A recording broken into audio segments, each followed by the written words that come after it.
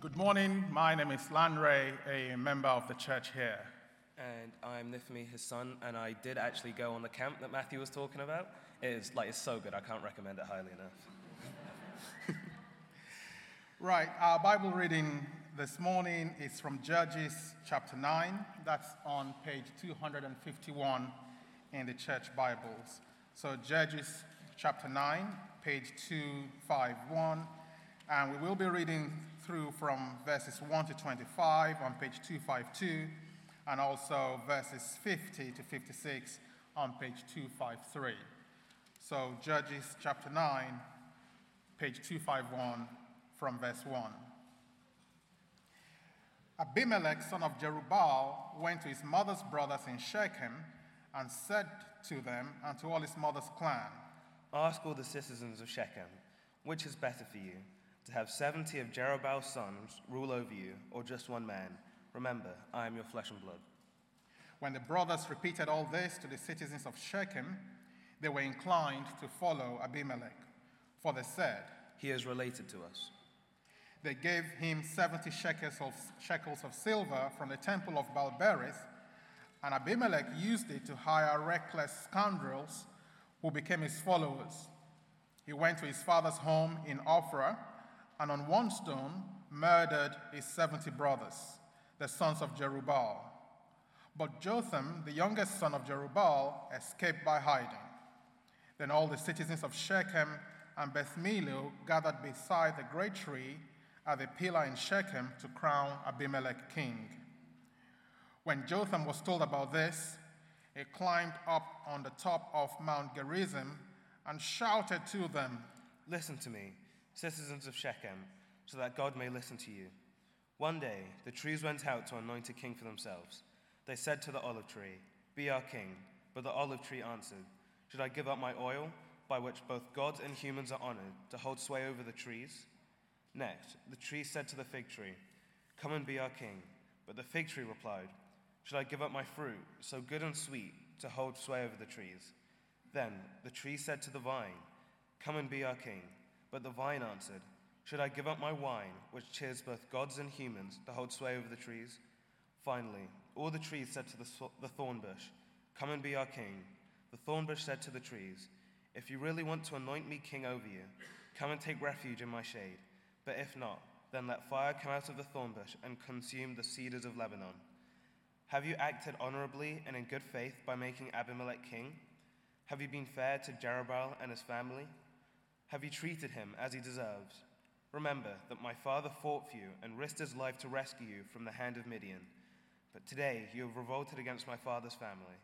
You have murdered his 70 sons on a single stone, and have made Abimelek, the son of his female slave, the king over the citizens of Shechem, because he is related to you. So have you acted honorably and in good faith toward Jerubbaal and his family today? If you have, may Abimelek be your joy, and may you be his too. But if you have not, let fire come out from Abimelek and consume you, the citizens of Shechem and Beth Millo. And let fire come out from you, the citizens of Shechem and Beth Millo, and consume Abimelek." Then Jotham fled, escaping to Beer, and he lived there because he was afraid of his brother Abimelek. After Abimelek had governed Israel for 3 years, God stirred up animosity between Abimelek and the citizens of Shechem, so that they acted treacherously against Abimelek. God did this in order that the crime against Jerubbaal's 70 sons, the shedding of their blood, might be avenged on their brother Abimelek and on the citizens of Shechem, who had helped him murder his brothers. In opposition to him, these citizens of Shechem set men on the hilltops to ambush and rob everyone who passed by, and this was reported to Abimelek.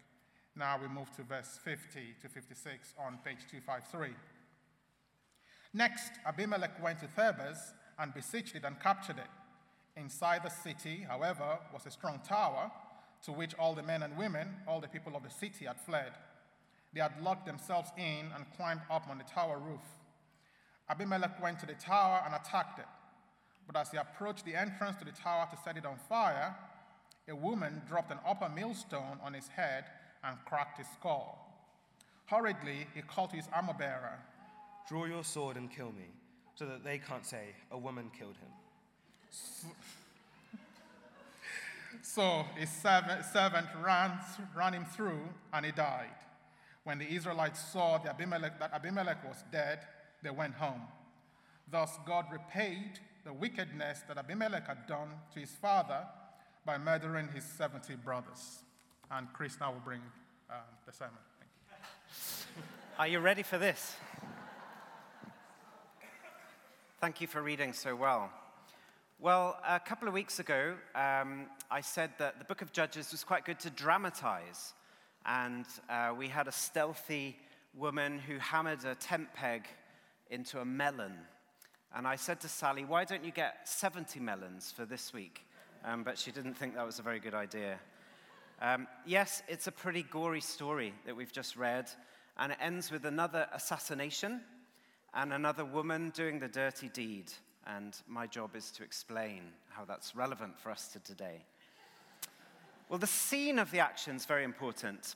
Southampton and London are strategic and important places of historical significance here in England, and Shechem was in Israel. Shechem was where God appeared to Abraham to tell him, this is the land I promised to give you. And Abraham built an altar in Shechem to worship the Lord. This was also the place, Shechem, where Joshua had gathered the children of Abraham to praise God for entry into the promised land. So historically, geographically, Shechem is the spiritual center and thermometer of Israel. But what happens here in Shechem is a disaster with a 3-year reign of terror. So we're going to split our time into 3. We're going to look at Abimelek's purge, Jotham's prophecy, and Shechem's punishment. And I am going to get some people to help me to dramatize it, to make it accessible. First of all, Abimelek's purge, verses 1 to 6. Now, every leader in the book of Judges so far has been called by God without seeking the role. But Abimelek grasps it for himself. And he goes to his mothers and brothers, and he points out that he is the son of his father Gideon, who had made himself like a king. And his argument, Abimelek's argument, is that it's better to have one ruler than 70. And the men of Shechem agree. And so they give him 70 shekels of silver from the temple of a pagan god. And so his rule is facilitated by false gods, but it's also founded on the blood of his half-brothers, 70 of whom he kills on one stone. Gideon had killed his fellow Israelites, and now Abimelek murders his own family.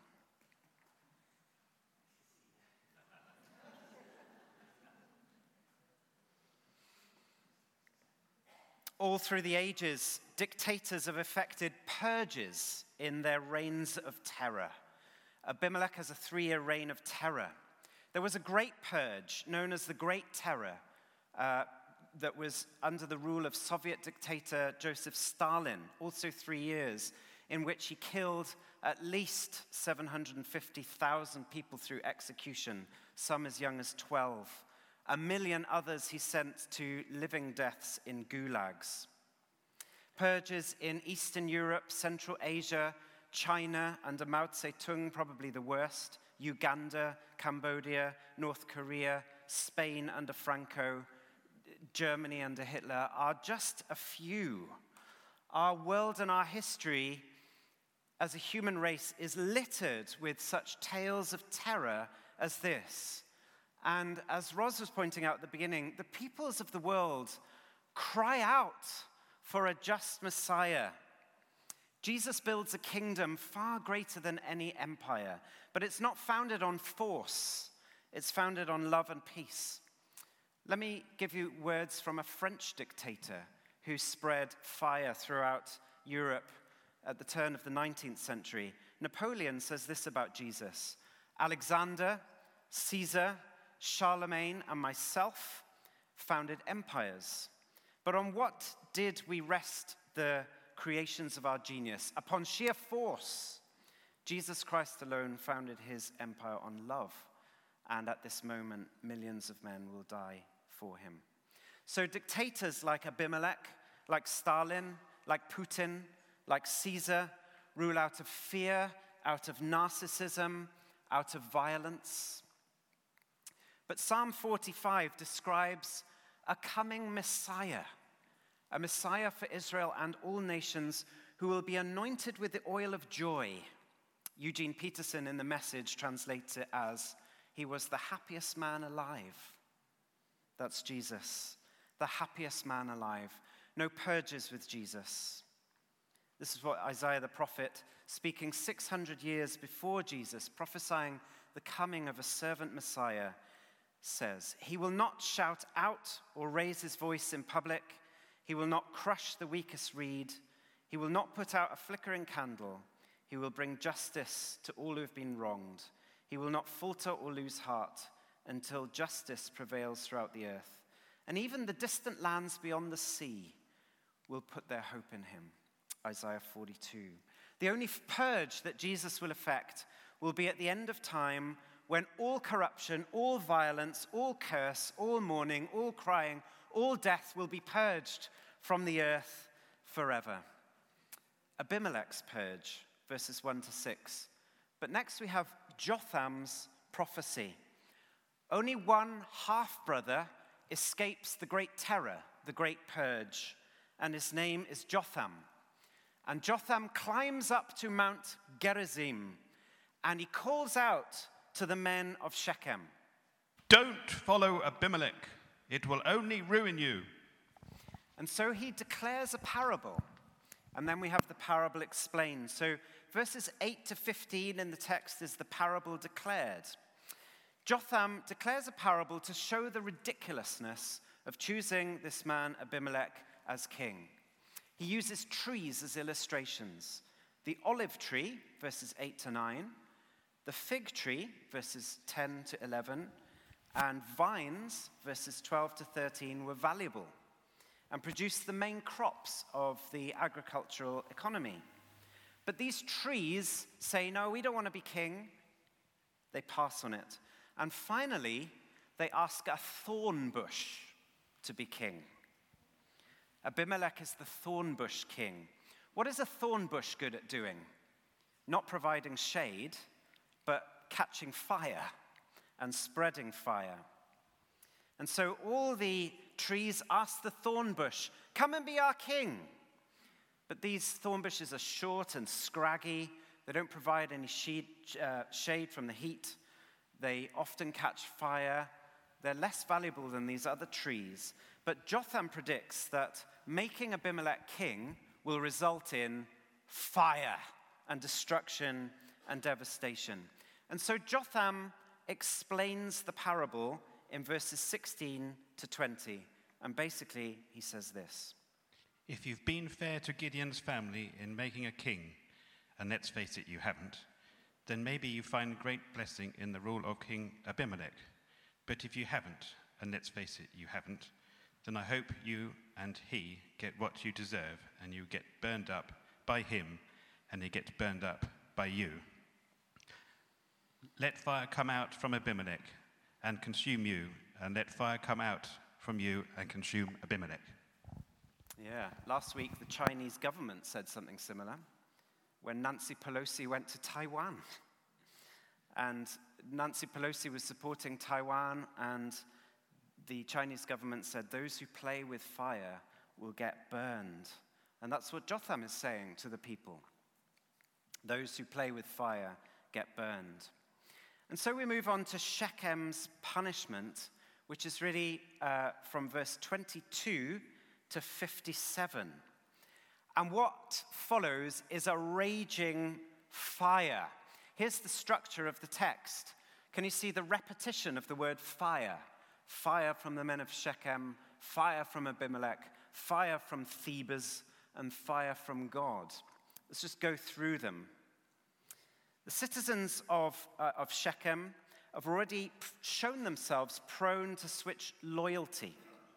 And so when Gael, the son of Ebed, moves into Shechem in verses 30 to 41, all the citizens of Shechem now put their confidence in this guy Gael. And he rises up against Abimelech. And this is what Gael says in verse 29. Abimelech, I stand against you. Why should we serve Abimelech? I will defeat him. And he says, if only all the people were under my command. And then Abimelech and Gael face off. And as they do, they spread fire disastrously, and their armies fight, and Abimelech wins, and Gael falls dead. Then Abimelech seeks to spread fire against Shechem, the people that had made him king. And so he massacres the Shechemites, verses 42 to 45, and he destroys the city of Shechem, leaving it a scorch mark on the earth. So this place where Abraham and Joshua had worshipped the Lord ends up barren, with salt scattered over it, so no crops can be grown. And then Abimelech goes to a stronghold, verses 46 to 49. On hearing this, the citizens in the Tower of Shechem went into a stronghold of the temple of El Berith. And when Abimelech heard that they had assembled there, he and all his men went up to Mount Zalmon, and he took an axe and cut off some branches, which he lifted to his shoulders, and he ordered the men with him, quick, do what you've seen me do. So all the men cut branches and followed Abimelech, and they piled them against the stronghold and set it on fire with the people still inside. So all the people in the Tower of Shechem, about 1,000 men and women, also died. So there was fire against the stronghold, and then fire in Thebes. It looks as if the town of Thebes will suffer the same fate. So Abimelech goes to Thebes and besieged it, verse 50, and captured it. Inside the city, however, was a strong tower to which all the men and women, all the people of the city had fled. And they locked themselves in and climbed up on the tower roof. Abimelech went to the tower and attacked it. But as he approached the entrance to the tower to set it on fire, a woman dropped an upper millstone on his head and cracked his skull. It fractured his skull, but Abimelech calls for a man to run him through so that a woman won't have killed him. And there Abimelech falls.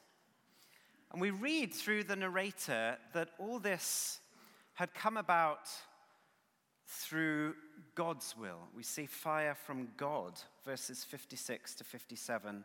Thus, God repaid the wickedness that Abimelech had done to his father by murdering his 70 brothers. God also made the people of Shechem pay for all their wickedness, and the curse of Jotham, son of Jerubbaal, came on them. What a mess, folks.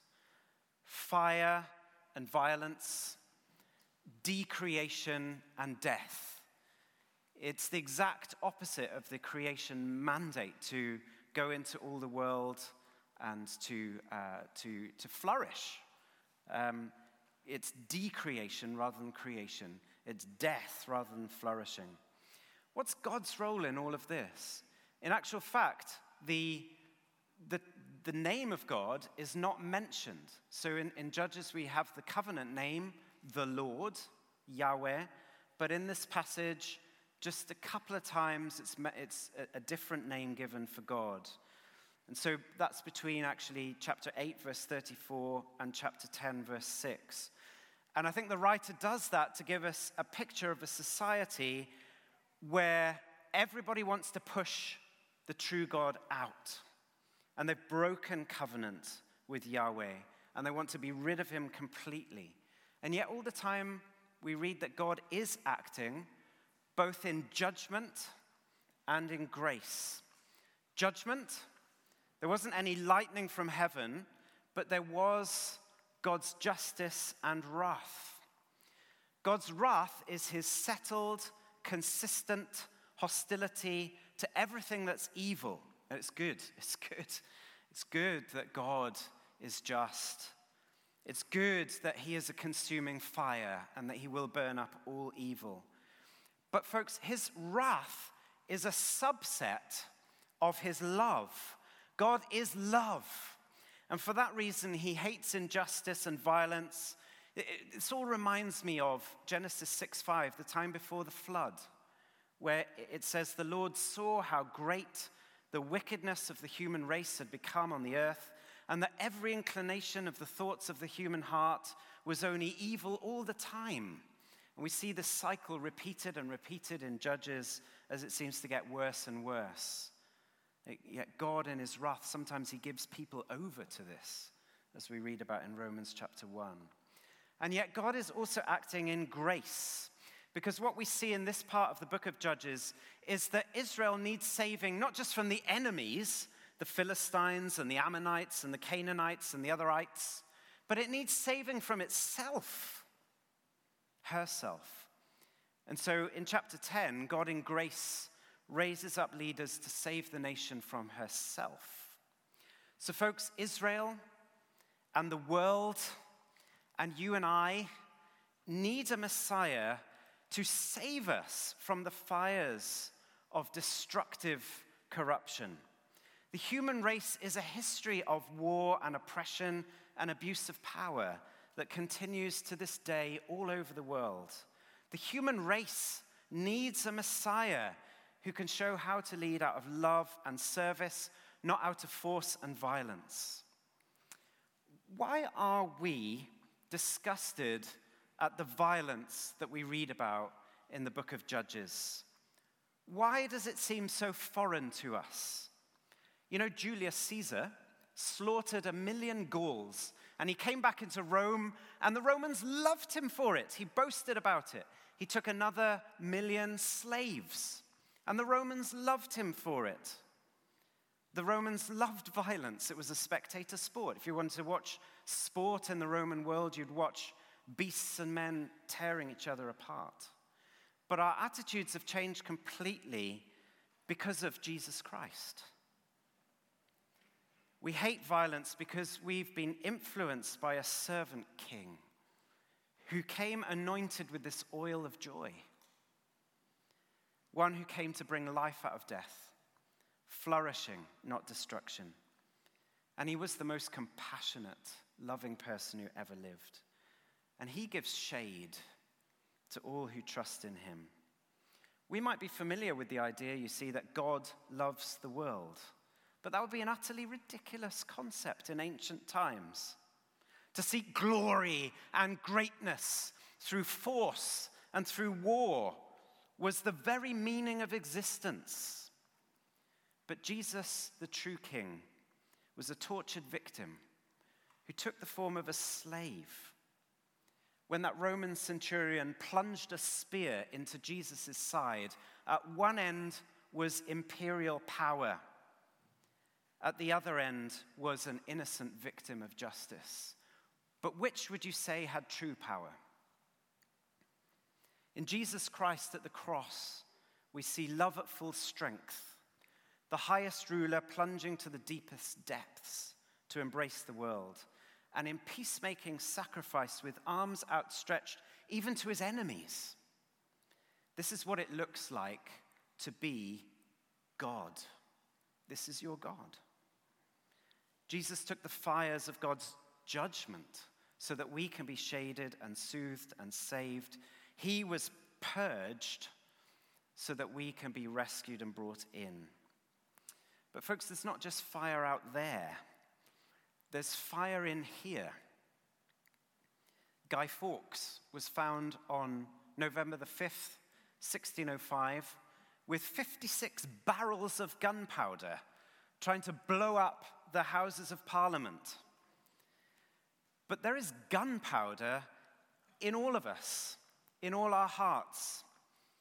I meant to bring the newspaper I'd cut out about Ryan Giggs. Front of the newspaper this week said, "I'm so effing angry I could do anything." Do you ever feel like that? There's gunpowder in each of our hearts waiting for a spark. And that's why each of us also needs a savior. Where do we see Jesus in this passage today? Because when we read from the Old Testament, Jesus himself says, it speaks about me. Where do we see Jesus? We see him by way of contrast. Everything that we've looked at in the passage today is ugly. Everything about Jesus is beautiful. And by beautiful, I mean beautiful in his character. It was the old Puritan John Owen who spoke about the beauty of Jesus in this way. Lovely in his person, lovely in his birth and incarnation, lovely in the whole course of his life, lovely in his death, lovely in his whole employment, lovely in his glory and majesty, lovely in all these supplies of God's grace, lovely in all the tender care, power, and wisdom, lovely in the pardon that he has purchased, altogether lovely. Folks, much in our world is ugly. Even in our own country, since 2007 and 2008, we've been in one crisis after another. The financial crisis, the austerity crisis, the Brexit crisis, the refugee crisis, the COVID crisis, the mental health crisis arising out of the COVID crisis, the Ukraine crisis, and now another cost of living crisis. We need a beautiful Messiah to root us and ground us in love in these times of crises. And his name is Jesus, and he's the only Messiah there is. So come to him this morning. If you're watching on the screen, come to Jesus this morning to find shade and soothing. You might have sought it in many different places, in many different ways, but nobody soothes and shades like Jesus. He is the shade that you need against the harsh sun of life. Jesus is the shade you need against the wrath of God, against sin in this world. So come to him. Come to Jesus. Without anything of your own, any righteousness of your own, come to Jesus. Embrace him as he embraces you.